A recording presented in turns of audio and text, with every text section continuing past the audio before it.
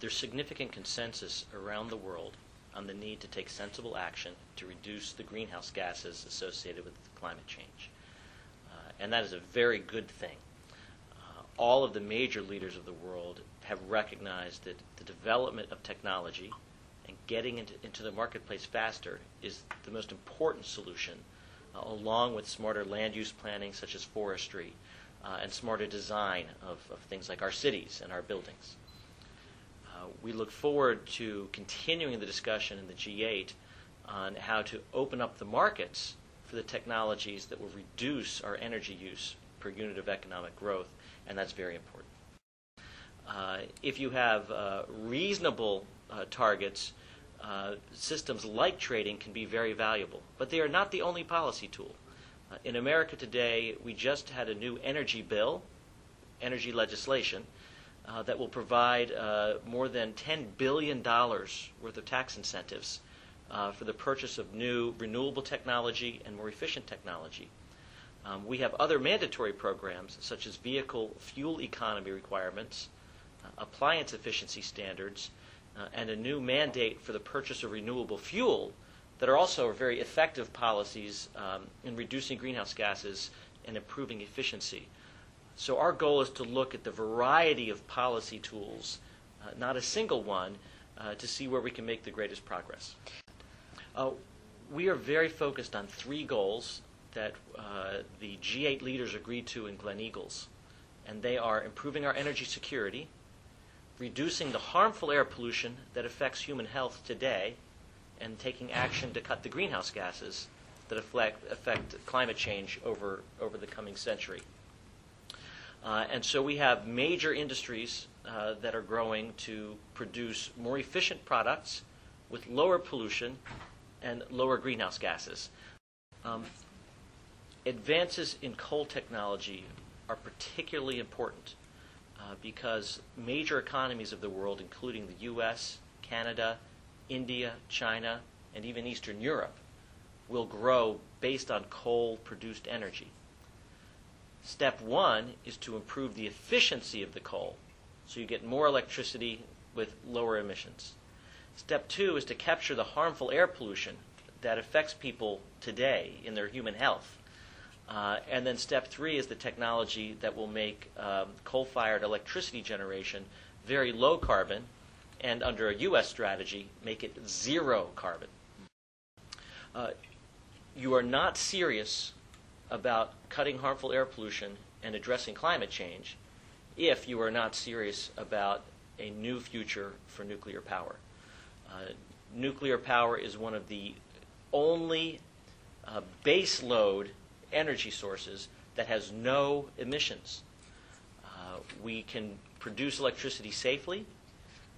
We can produce a lot of electricity, and using new technologies, we can manage the waste associated with nuclear energy a lot better than we did before.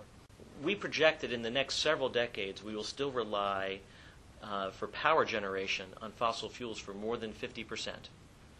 Nuclear is about 20%, and then hydro and renewables are the remainder.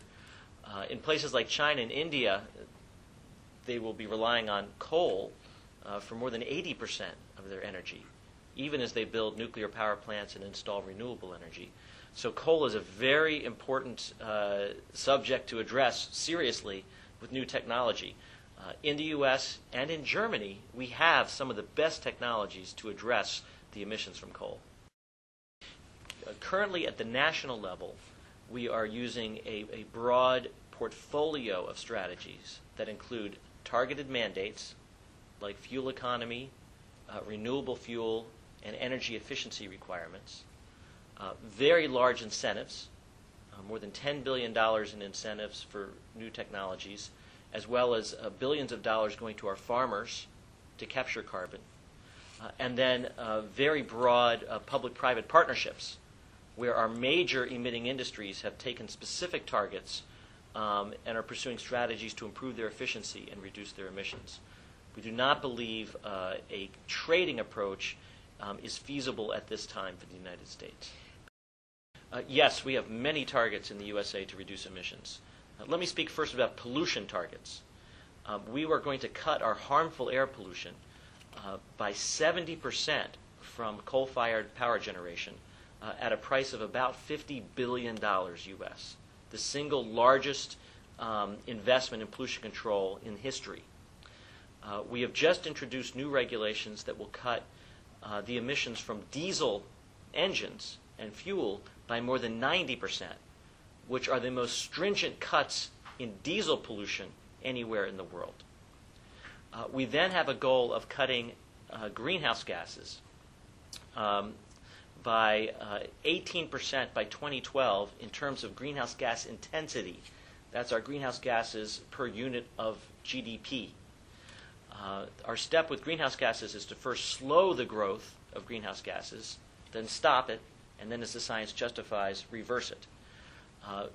Within the 18% goal, we have many subsidiary targets. We'll be capturing methane all across the country. Our sectors have each taken very specific efficiency or greenhouse gas reduction targets. And then our new fuel economy standards, for example, will improve fuel efficiency by 15%, which can be translated into a nearly equivalent reduction in greenhouse gases. So many targets, many timetables. I hope the major countries of the world can focus on some key priorities. One is the efficiency of our transportation system, including the renewability of the fuels. The second is getting from very clean coal-fired power plants to zero-emission power plants. If we don't do that, we won't make any real progress. The third is to improve our forestry practices. So we are adding forests and harvesting sustainably more of our forest products because that captures a lot of CO2. And then fourth, it's buildings. Buildings and appliances are a key focus, and those require individual choices by individual consumers. It's important that they have a growing paycheck so they can afford to change their old, less efficient buildings and appliances with newer, more efficient buildings and appliances. And that is why economic growth is the foundation for all of this activity. The role of Germany, the United States, Japan, France, the UK, and the other leading G8 countries remains as important as it ever was. We have learned a lot since Kyoto about what works and also about what is not working so well. I hope that we can take advantage of those lessons and design an even smarter strategy going forward. If we merely repeat what we did before, we will lose a great opportunity for greater success.